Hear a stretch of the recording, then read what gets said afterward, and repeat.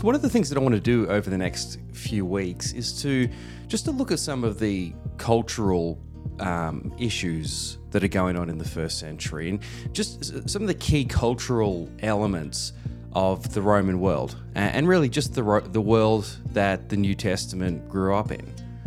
These are really important for us to understand, and the reason is that when we read our Bibles, right now in 2023 or whenever you're reading them, it's very easy for us to just assume that the world that we're reading in the New Testament is the same world of today. So we read it as a 21st century document, and therefore we interpret it through whatever that lens is, whatever cultural background that we live in. We just assume that that's how the world is everywhere and how the world always has been. I think one of the things that's so valuable about even just about traveling, traveling overseas now is just exposing ourselves to different cultures and realizing that the whole world isn't exactly like the world that I live in, and just understanding that there's different ways of doing life in all the different places that we go. And so this is especially true when we look at the world 2,000 years ago. Now, it should be an obvious thing to say that the world of the first century is different to the world of the 21st century. And I know that should be obvious, but the bigger question is how? In what way? Now, common sense would tell us that it is, but again, unless you've actually been there, it's hard to sort of say how it was. And so what that inevitably leads to is that this mistake of just reading our Bibles as though it was written today, and more importantly, interpreting it in that way. And so just reading it as though it is a 21st century document.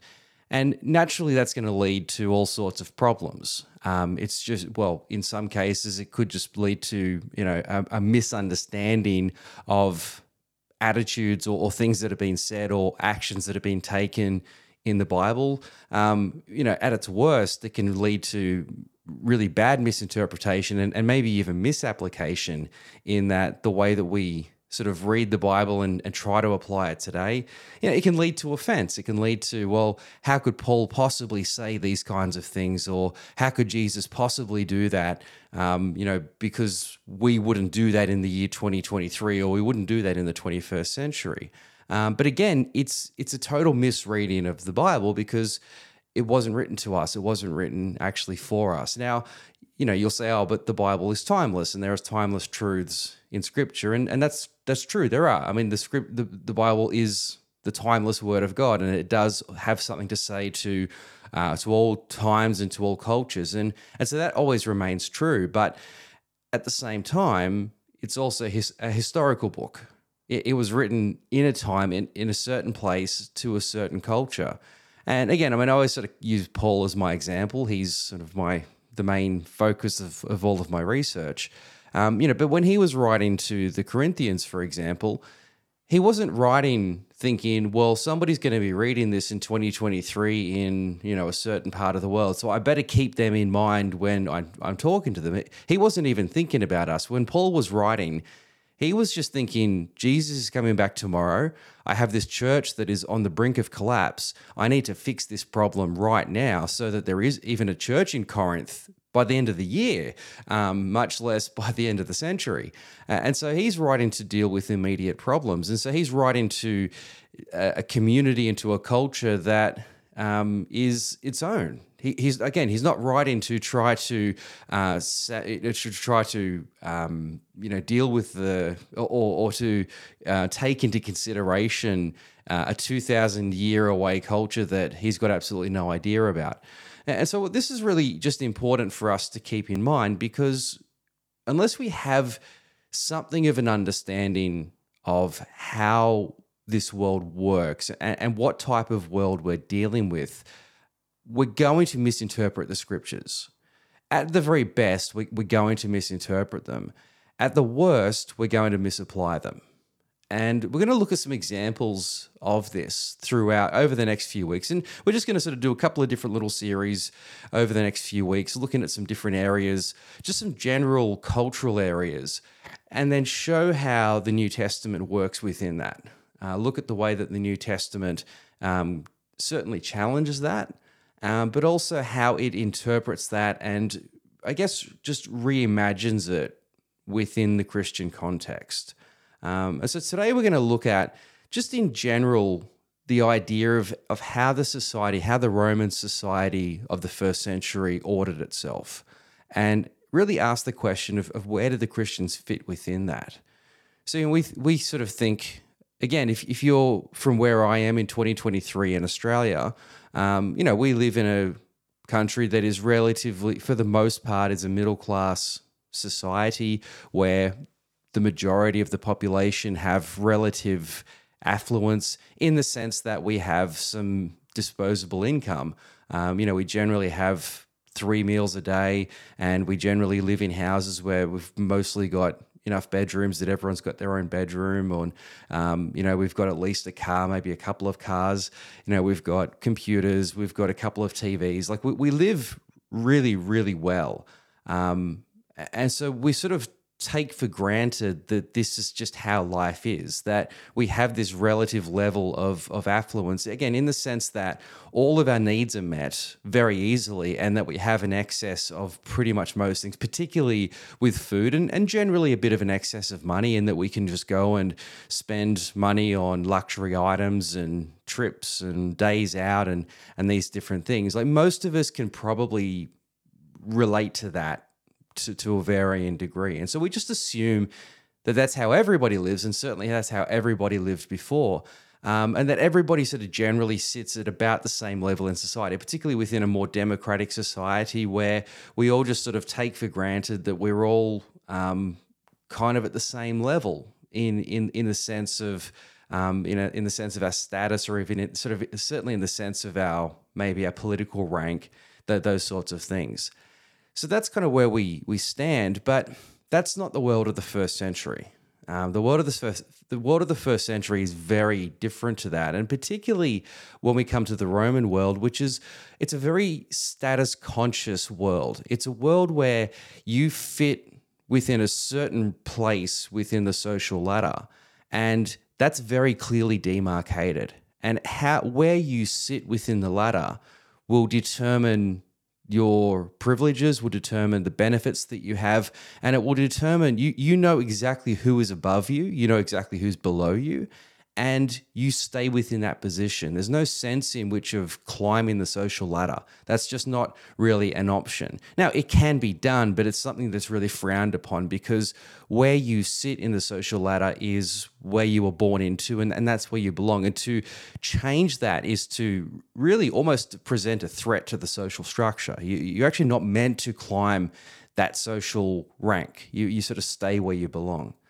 So that's a really important element of the New Testament world. And it brings us to the question of, where do we find the Christians? What are the Christians? Where do they fit within this particular structure? Again, we think about Christians, say in the 21st century in Australia, and we must think, well, they've always been and they always will be, middle-class people that have relative affluence. And what we realize is very different. It's actually not the case at all. The Christians of the first century really are the most low-status people that, in most cases, that you can find. And that's one of the really standout features of Christianity. In fact, it was one of the things that made them so successful to begin with. So I want to look at that today, and I want to come back to where the Christians fit later on in this episode. But to get there, I want to begin with just a couple of key concepts for us to sort of get our heads around. And we'll look at them today, but also just some of these ideas that will carry through in the next few episodes of, what is going to be a couple of shorter series on the cultural backgrounds of the New Testament. Probably one of the sort of central cultural values, I guess, of the Roman world. It's a couple of things. Number one, the Roman world is a world that is hyper-masculine. It is a very masculine world. It's a world that the top of the pile, the absolute centerpiece of Rome and the Roman ideal is the good man. It's the great man. And so that's sort of one idea that we'll sort of trace through. But the other key cultural, I guess, feature of the Roman world is that it's hyper-militaristic. Rome becomes the Roman Empire because of their military. And their military is grounded in this idea of the man, of the masculine man, the manly man. So these two ideas work hand in hand, and these are the ideas, or these are the values that create the Roman world and make it successful and make it stand for so long.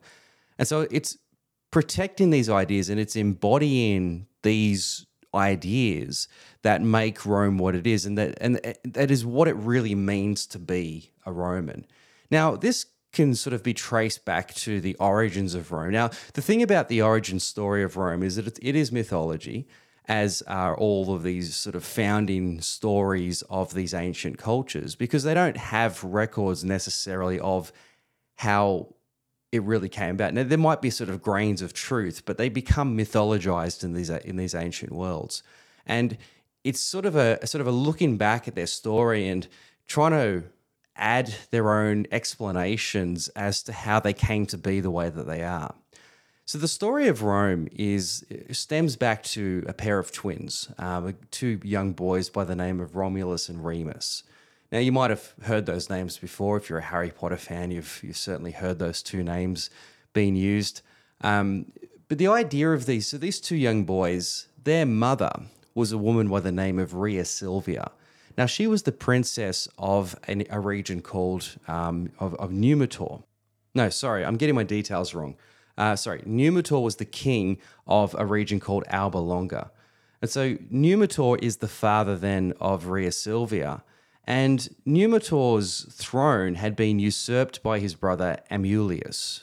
And so Amulius, he takes the throne and doesn't kill Numitor, but rather exiles him, drives him out, and then kills his sons, because any males are an obvious threat to the throne. So kills all the sons. And rather than killing Rhea Silvia, he doesn't need to kill her because she's actually not a threat to him. He just sort of pushes her to the side and effectively forces her to be a virgin. She becomes a virgin, and becomes a Vestal virgin. And so in Rome, one of the key roles for priestesses was the Vestal virgin. So these are the young girls who look after the fire of Rome. And so the Vestal is the fireplace, and this is the central idea, or the central point in the Roman household, where it's where you get your heat, your light, your energy from. So fire is very important, and particularly for Rome itself. And so the Vestal virgins are the ones who look after that. So she sort of becomes the originator of that. Well, anyway, so that's how the situation finds itself. But along the way, at some point, Rhea Silvia, she is raped by the god Mars. And so, that's a pretty standard sort of thing that will happen. Gods will rape people, and the gods just, as we've seen in previous episodes, the gods are absolutely horrific beings. Well, nevertheless, she's raped by the god Mars, and so as a result of that is impregnated, or becomes pregnant with the twins. Now, Amulius finds out about this, and so now that there's two boys on the scene who are the descendants of the king, now all of a sudden these boys are a threat. And so she drives away Rhea Silvia, and then then he exiles the two boys. He basically commands that they be left to die. They just be left to to their own devices to die. And so they're dumped by the Tiber River. Well, that all seems to have solved the situation, but then along comes a shepherd who finds these two boys and raises them. Well, anyway, at some stage along their young journeys, they're separated from, or actually initially, I'm getting my details confused here. Initially, they're actually found by a she-wolf, and they're raised, or they're initially suckled by this wolf until this farmer comes along. And so if you look at portraits of Romulus and Remus, there's one very famous one where they're portrayed as two young boys, and they're literally just suckling at the teats of this wolf. Well, anyway, so they're raised by this farmer, and eventually, as they grow older, they come to realize their actual origins. They actually come to realize who they are, and so they having realized that, they go back to Alba Longa and they overthrow Amulius, and then they reinstate their grandfather Numitor back to his throne. But realizing that they're not going to become kings of their region, of this particular place, that's still going to be a while before that happens. They decide that they're going to go and found their own city. And so they go down to the Palatine Hill, so where the 7 hills around what is now Rome, and they decide that this is the best place or the best region to establish their new city. Now, initially, there's an argument over which mountain is going to be the best, which hill is going to be the best, and this argument leads to a fight. And as a result of this fight, Romulus kills Remus. And so Romulus is the last man standing. Now, is Romulus his actual name? Because the word Romulus literally means little Rome. And so the name Rome comes from that. Or was this that we are Rome, and so our founder must have been called Rome, and so we're going to call him Rome? It's impossible to say. Again, it's all sort of shrouded in mythology. But Romulus founds this hill on this city on the Palatine Hill, which eventually becomes the city of Rome. So that's all good and well. Rome is now its own. Well, it becomes a village as they all start off very small, but it's doesn't have the thing that makes it a city, which is people. So what Romulus does is he sends word out to all of the surrounding regions, and he says, if there's any disenfranchised men, if there's any exiles, if there's any people that just don't fit in to where you are, come to Rome, come and start a new city with me. And so he starts to get all of these men coming in, all of these, just the men that just don't fit in, all the men that are troublemakers in their own cities. And so they all start to become the initial founders of this new city of Rome. Now, that's all good and well. I mean, it's basically just a big boys' party, all right? It's just a big, just a men's club. And that's fine, and that's all wonderful, at least for the first generation. But of course, if there's going to be a second generation, we need women, we need wives in order to establish ourselves as a people group, because we need to have kids. So they call a big celebration to all of the surrounding regions, and they, just say we're going to have a big celebration for the gods. So, come over to Rome, and we're going to have this party. Well, the local region of Sabine, they send a whole lot of their people over. Now, what they don't realize is that the Roman men have a plan, and the plan is that on the signal of Romulus, they're going to kidnap all of the marriageable women that have come to this celebration. And so they proceed to do this. They have their big party, and so at that signal, they kidnap all these women, and then they proceed to rape them, and as a result of that, impregnate them, and so therefore these women become their wives. Well, as you could imagine, this leads to war. All of these regions, particularly the Sabine men, declare war on Rome, and so they go to war until eventually the women intercede, and they stand between their fathers and brothers and uncles who are fighting to defend their honor, and now what are their husbands who are going to be the fathers of these children that they're all carrying.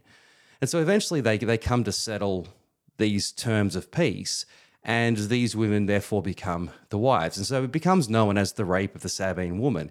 Now, it's a horrific story, and you should be rightly disgusted by it, because it is a disgusting story. So much so that even the Romans themselves are pretty embarrassed about this as being their origin story. But nevertheless, that's what we sort of find. So what we kind of get in the first generation of Romans is that it's a city founded by, ultimately by Romulus. Now, if you've made the connection, Mars, who is the father of Romulus, Mars is the god of war.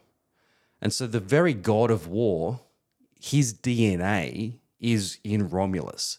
And so Romulus, by virtue of being the son of, literally the son of Mars, the son of the war god, is a naturally, warmongering type of person. Now, that wasn't unusual. I mean, the whole ancient world and the whole ancient Mediterranean world is one built on war.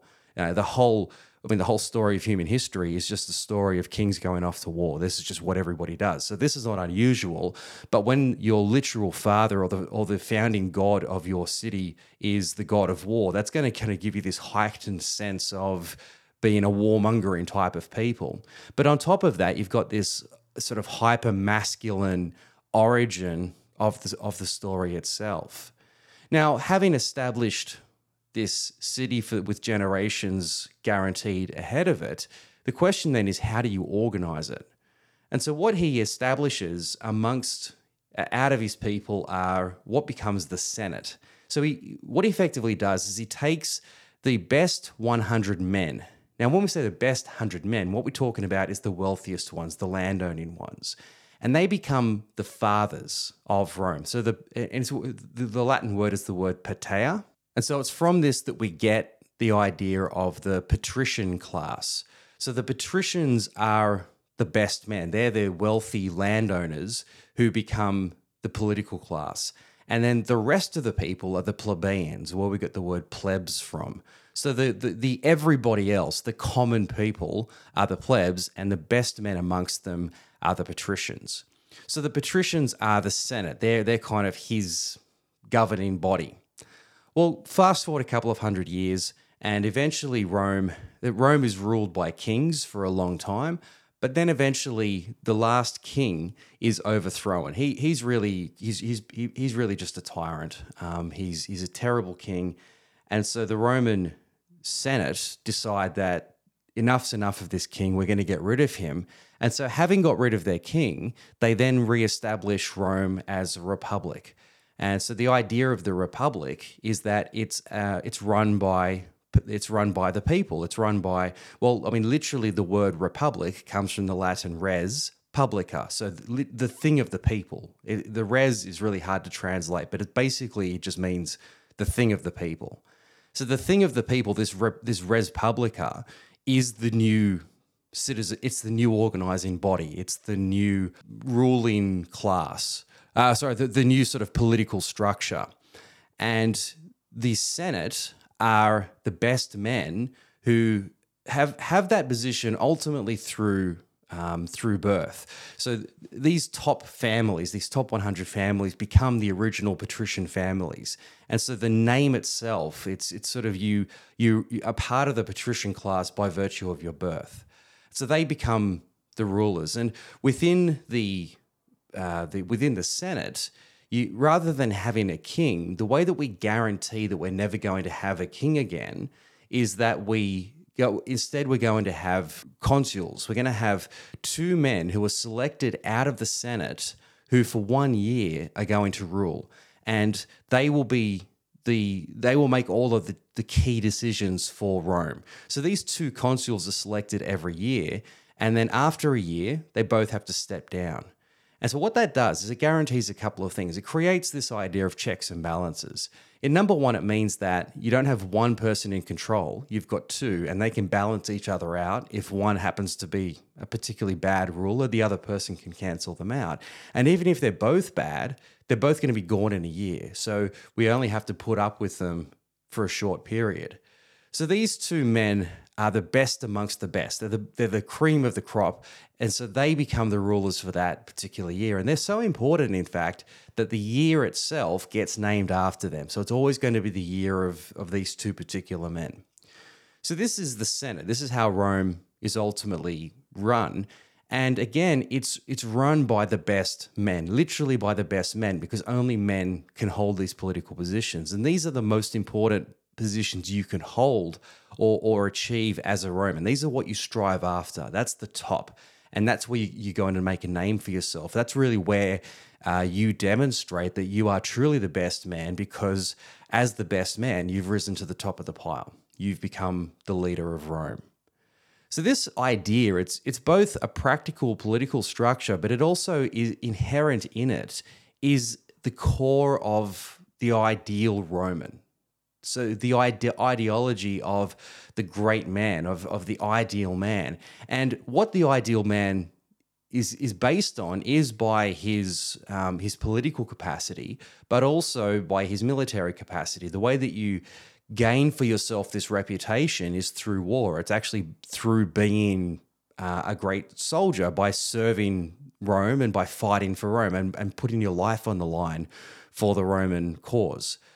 So that becomes the ideal. That becomes what sort of valorized then as the ideal. So at the core of it then, the point being that the core of or the centerpiece of what it means to be Roman is to be the ideal male.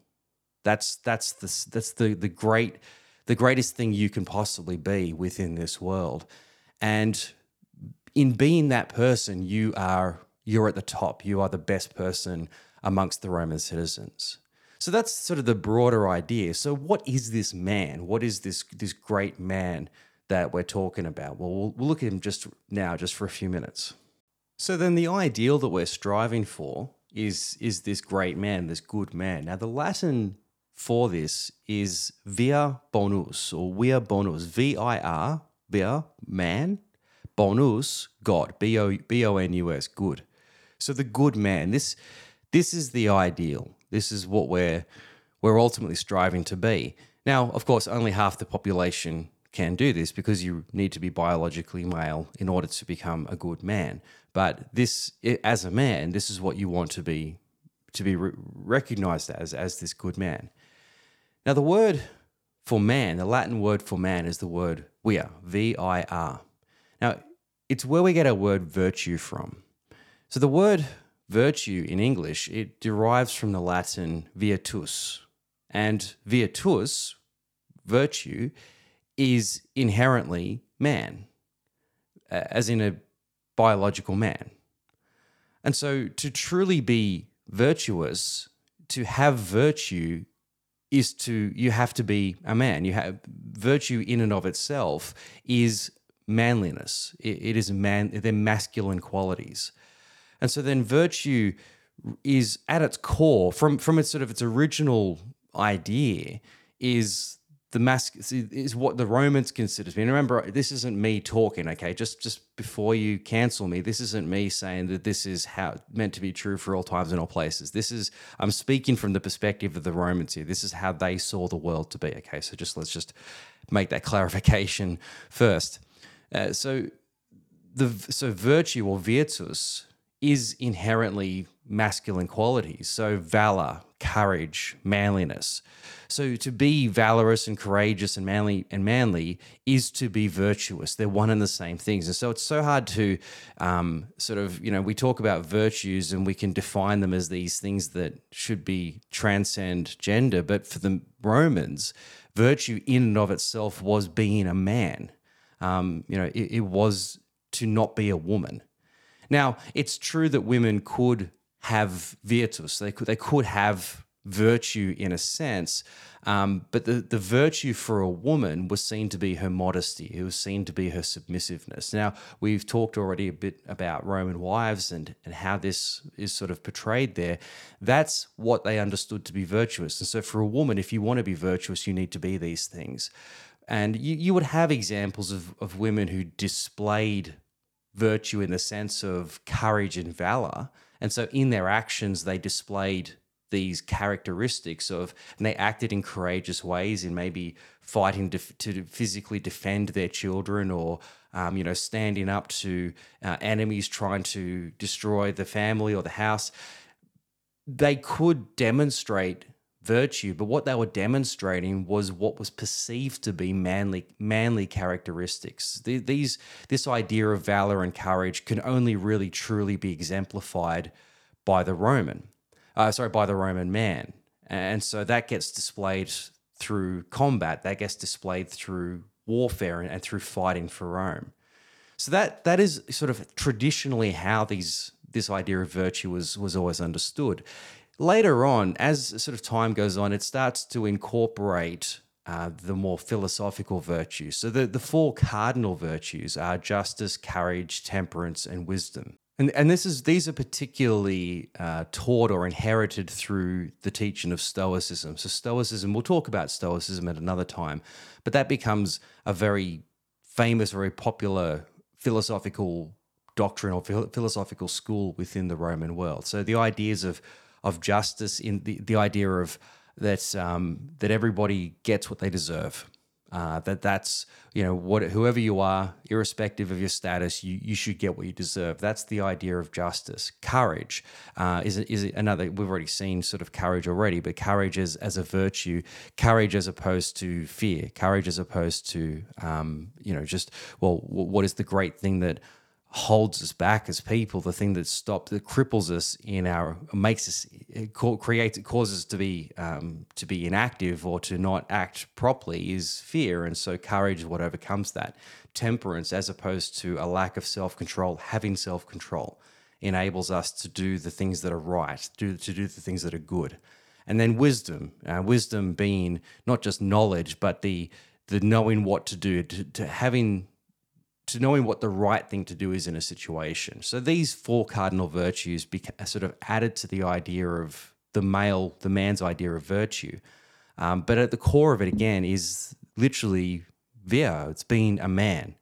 The only person who can truly be virtuous is the man. And so this virtuous man, or this man, is the person who is ideally suited to rule.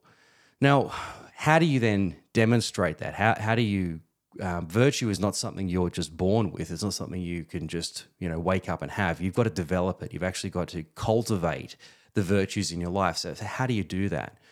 Well, the traditional idea of the Roman man, the thing that the traditional ideal that men should strive for, is that the ideal Roman man is a farmer. So the original, and this is going back to an agrarian society where everybody is generally a farmer anyway, but the traditional idea is that the Roman man has his own plot of land, and all Roman citizens have their own piece of land, and on this land they farm, they grow the food to support their families, and they are ultimately the kings of their land. They're the kings of their own piece of property.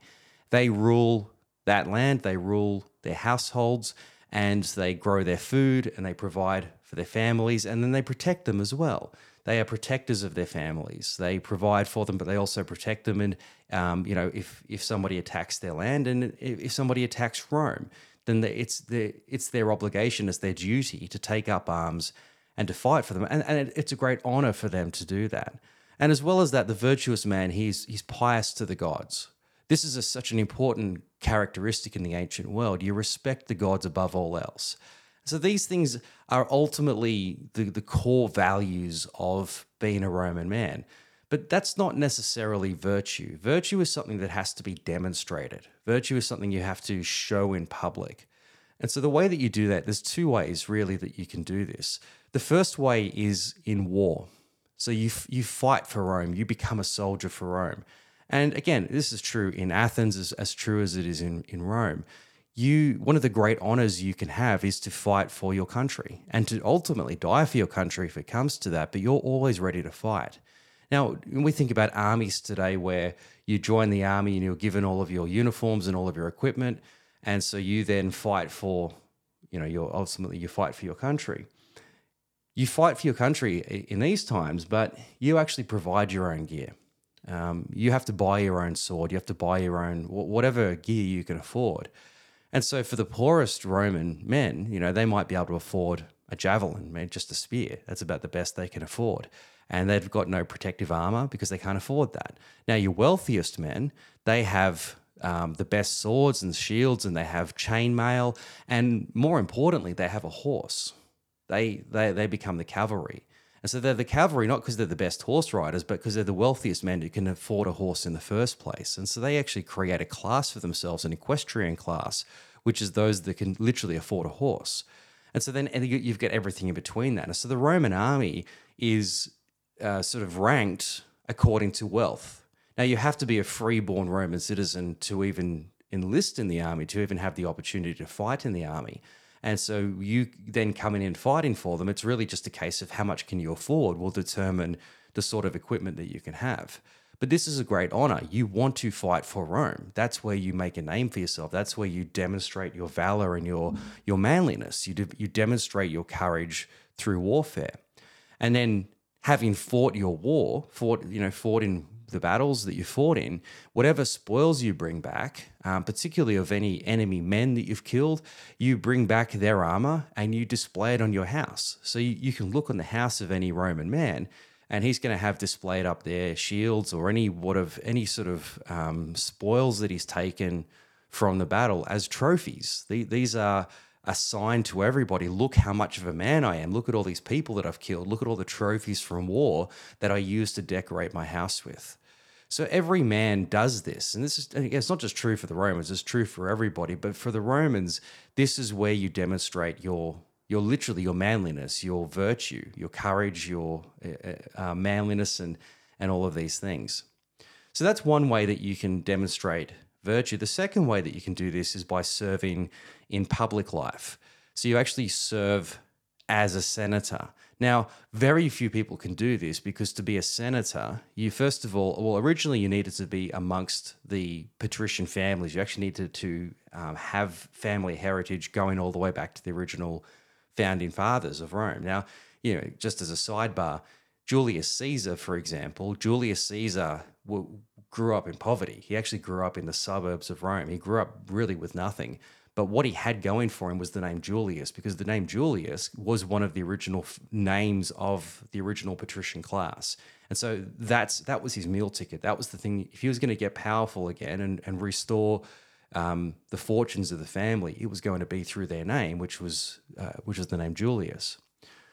So you can also serve in politics, and that's the other place in which you do that. Now, again, you have to originally have the name. Now that changes sort of around about the 4th century, where the Roman constitution changes and allows for the plebs that can serve in the Senate. The plebs can also have access to those places of power, so you don't have to have the original name. Now, that obviously creates a distinction straight away, where the elite, the names like the Julius family, are always going to see themselves as being better than these plebs because the plebs don't have these famous names. But nevertheless, they have now access to these places of power.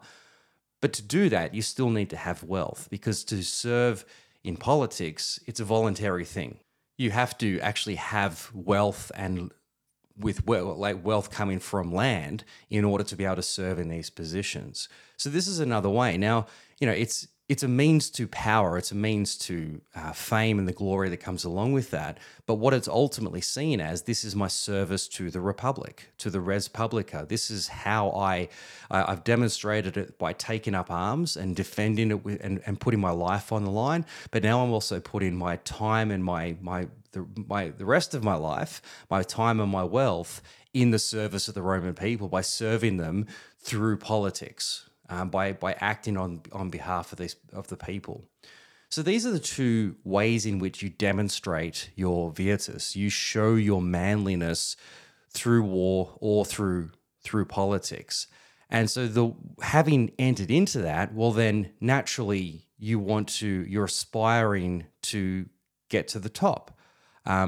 It wasn't just about doing your piece of service.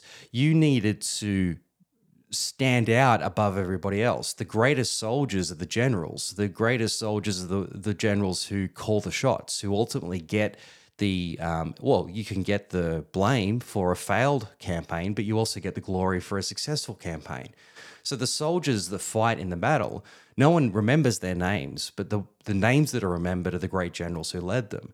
Now, in the same way in politics, you can serve in politics, and you can be a no-name that does that, or you can be one of the consuls who literally has their name given to the year that you served. Now, you're still all doing politics, but you're standing out above everybody else as the most virtuous because you did the greatest service, which was to serve as the consul for that year. You had the most important position. So it's not just about the serving, it's about being seen to be serving in the greatest capacity. It's not just about glory, which is what it's about. You're pursuing gloria, you're pursuing your own fame, but you're doing that in the service of Rome, and so you're doing the greatest service. So to pursue your own glory is to pursue at the same time the greatest service for Rome. So that's what makes you the most virtuous, and only the most virtuous person can get that. But in return, you're seen to be the most virtuous person, and so as a result, you get the most glory, which only adds to your virtue. So the most virtuous person then is the person who pursues their own glory. The person who pursues their own reputation is the most virtuous person. And if this is all sounding like really, really backwards, that's because if you're sort of, certainly if you're in the 21st century West, we value this idea of humility. We like the idea of humility, this idea that we, that we sort of gain position through serving. It's Jesus talks about the lowest being first and the last being first. That's a very Christian Western idea, and so we've come to value that. But this is the very opposite of that is what we find within the Roman world. And so this world that we're sort of coming to understand here is this. This is the Roman world into which the gospel came. Now, I've probably given a little bit of a spoiler there as to what the Christians do with this, and I think you can see where this is going. But that's what we have to understand when it comes to understanding how the gospel works within this particular culture, within this particular place. So that's something of a background there. And I want to look then now, practically speaking, then as to how all of this plays out, certainly within the first century. And then kind of from that, how does that work within the Gospels? Hey, I just wanted to take a moment to say thank you so much for listening. I hope you're finding this podcast helpful. If you're enjoying it, please consider leaving a 5-star review, which is really going to help to spread it further. And you might also enjoy the YouTube channel and all of the other social media related to the New Testament story. You can find the link for these in the show notes. And you might also consider supporting the channel financially. You can do that through that same link. But anyway, back to the show. So the ancient world, and particularly the Roman world, is one in which it's all about climbing the ladder. That's how you demonstrate your virtue. You show your manliness, you show your worth by climbing to the top, by really just standing over everybody else. And so the most virtuous person then is the person that rises to the top. And so he's sort of like, it's glory seeking, it's personal gain seeking, but at the same time, it's rewarded. It's seen as being, that's what makes you so great, is your pursuit to be the most famous, to be the most glorious person amongst your peers. Now, in the Roman idea, particularly in the political world, this is what we call the cursus honorum. So literally the course of honor. It's the social ladder that you climb. It's the political ladder that you climb. And this is your way up to the top. Now, again, only a small select group of men can ever achieve this. Only they have the requisite virtue, which is that they are men to begin with. And then only the propertied classes have the opportunity to do this. Now, again, you don't need to have had the great name that goes back to the foundations of Rome. You can be a new man. You can be somebody who doesn't have a famous family name, but you have the value in order to do this. And so that becomes then your starting point for entry into the Senate, for entry into political life. Now, the requirement then, in order to gain this, is that you need to be worth 1 million sestertius. So there's an actual property value, or that's required in order for you to even have the opportunity to do this in the first place. So 1 million sestertius is the cutoff point. Now what that means is that that's how much land you own. It's not that you've got that much cash on hand in the bank, because wealth in this time is in the land. It's an agrarian society, so the landowners are the ones that have all the wealth because they have the means to production, which is food. So they control literally the wealth. We think today as wealth in the sense of industry. And so the wealthiest people on the planet are not even at all landowners. They might only own a very small piece of land, but they produce computers, they produce technology that is globally distributed that makes them billionaires. So it's a very different concept of how you gain wealth. But in a time before industry, before the Industrial Revolution, the only potential you have to have that much potential for wealth is if you own land. So you need to have 1 million sestertius then. Now, to put that to give you a sense of how much that's worth, your average soldier by Paul's time earns about 900 sestertius per year. So calculate that. I can't even do the maths on the fly, but we're talking about a person whose minimal value is a lot, but compared to the normal person, and the soldiers are pretty well paid. That's a pretty sort of average income that you can get. 1,000,000 sesterces then is clearly just more money than you could ever possibly comprehend. We're talking about the millionaires and billionaires of our current world. So you need to be worth that much. So you can then enter into politics. And so you are entering into the Senate. You become a senator through election. So the picture then for the good man, we're talking about this vir bonus, this good man. I mean, how do you become the good man? Well, you achieve that through military success. So you achieve that through military service, but you also achieve it through education. And so the purpose of educating your boys in this time is to give them the requisite virtues to go into this public life. And so education is absolutely essential for progress up the cursus honorum. You need to have served in the military, but you also need to have the education that's required in order to do this. And so as a father, your responsibility for your sons is to give them the best possible starting point, the best possible opportunities. And if you're a wealthy man, a wealthy father, you're going to give your sons the best education, and you're also going to position them in their military service with the generals, because you're mates with all the generals, because it's all sort of everyone's in each other's pockets. So you set them up with the best generals. They get to serve with these generals and be able to claim that service, but then also and have that patronage of having served with a great general. But then at the same time, you've got a great education which develops in you. The military service develops the manliness and the courage, but the education then develops in you the cardinal virtues, the wisdom, the temperance, the courage, the justice, and those ideas. So you're being formed as a young man into the good man. And the good man, the vir bonus, is the person who is the only person who can rule, the only person who can enter into political life and become a leader, because only this person is a fully formed person. So a virtuous person is one who's been formed through this process. And so therefore only a man can rule, because only a man can achieve the very thing that's required, which is virtue, which is to be a man. So it's just sort of this whole cyclical thing. And so as a woman, you're not thinking about entering into any of this because you can't, because you're not a man. Your virtue is to be at home, to be submissive, to be modest, and to work in the household, which we've talked about in previous episodes.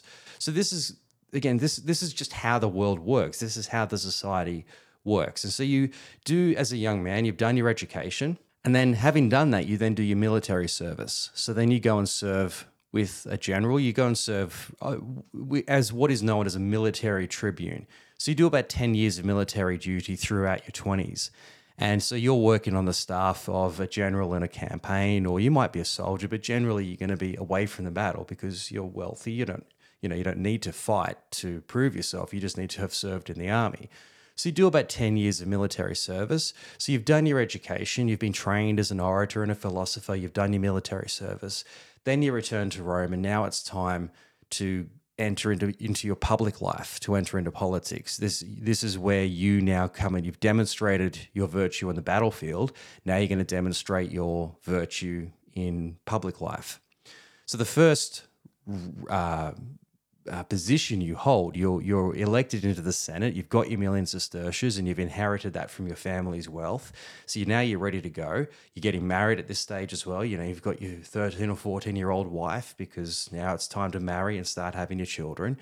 And so you enter into the Senate, and your first role is to become a quaestor, Quaestor, quaestor.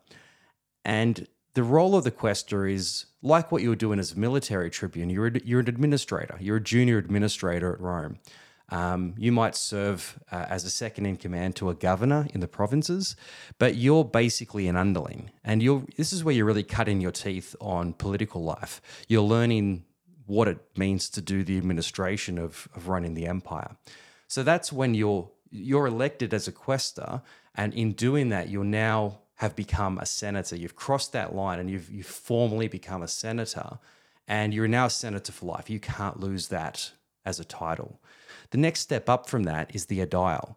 And so this is the director of public works. So you supervise public works. You pay for games, you pay for aqueducts, you pay for temples, whatever is required for the festivals, the games, whatever is required for the general running of your city, that's what you're now responsible for. And you pay for that. That comes out of your own wealth. Again, you're a very wealthy person, so you can afford this. And that's the idea. The more generous you are, the more famous you become in your service as the aedile. And then that's what's going to help you advance to the next level. Now, there are age brackets. You have to be a certain age to achieve the next rank, to be elected into the next rank. And it comes through election, but you're having been elected into this role, you've gone up a rank. You've gone up a rank into the next level.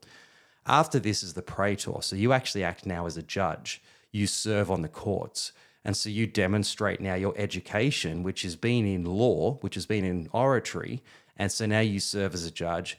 And so this is where, again, you make a name for yourself as a lawyer, as a judge. You sit on the most prestigious courts, and that's where you become very famous. So people start to know you personally. You're not just an everyday senator, you're that particular person. And so they know you now as this particular person. And then your final climb, the next rank up, is the consul. You've now become a leader of Rome. And so only a very few people can do this. It's kind of like in any parliamentary system where you can be just a politician like everybody else, or you can become the prime minister or the president. Well, only a few people can do that. And only the people with the best name recognition are going to get that sort of role. But having become that, you go down in history as being known because you've held this position that everybody's looking to.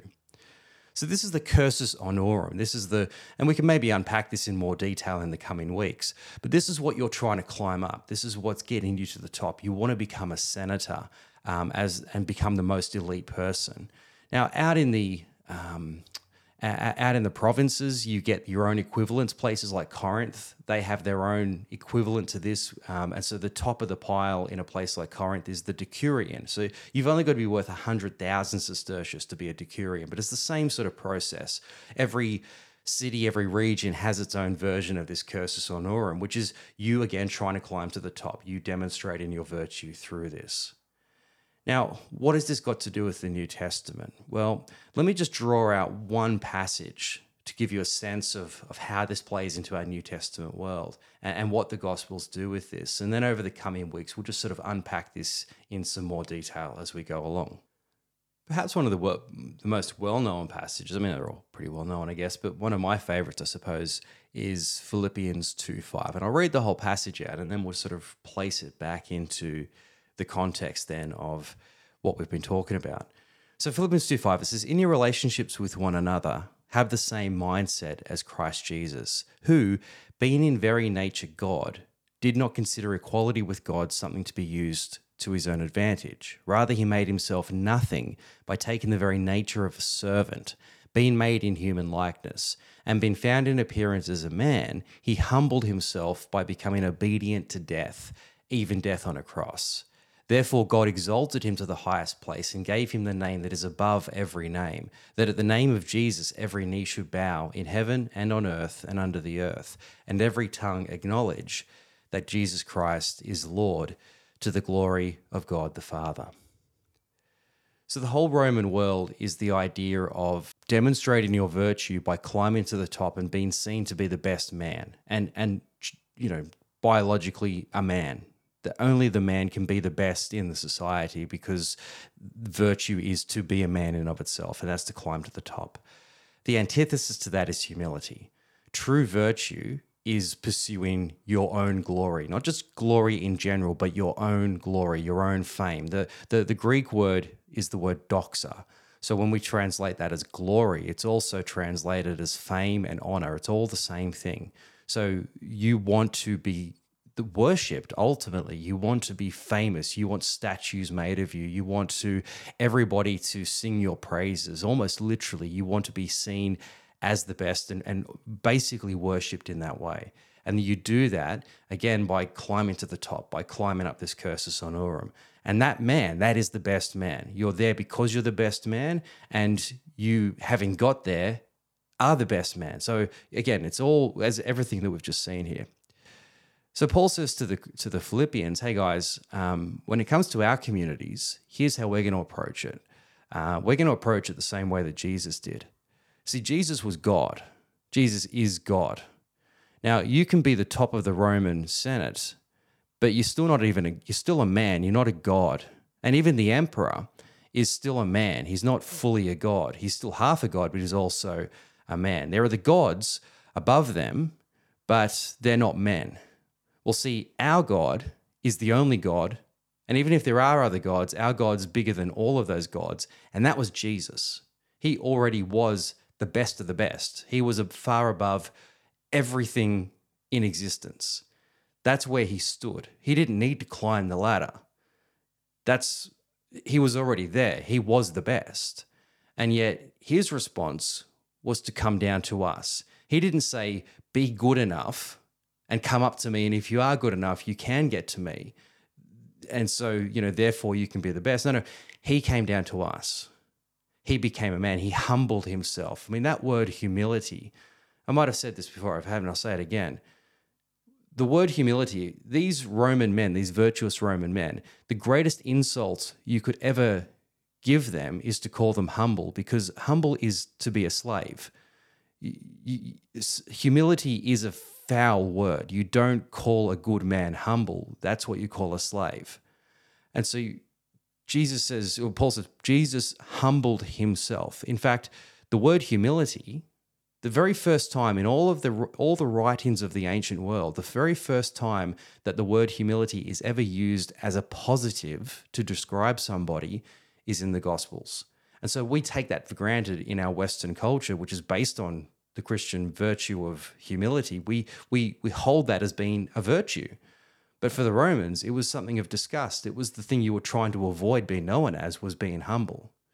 So Paul says, when you're relating to one another, and particularly in leadership roles, do the thing Jesus did, which was to humble himself.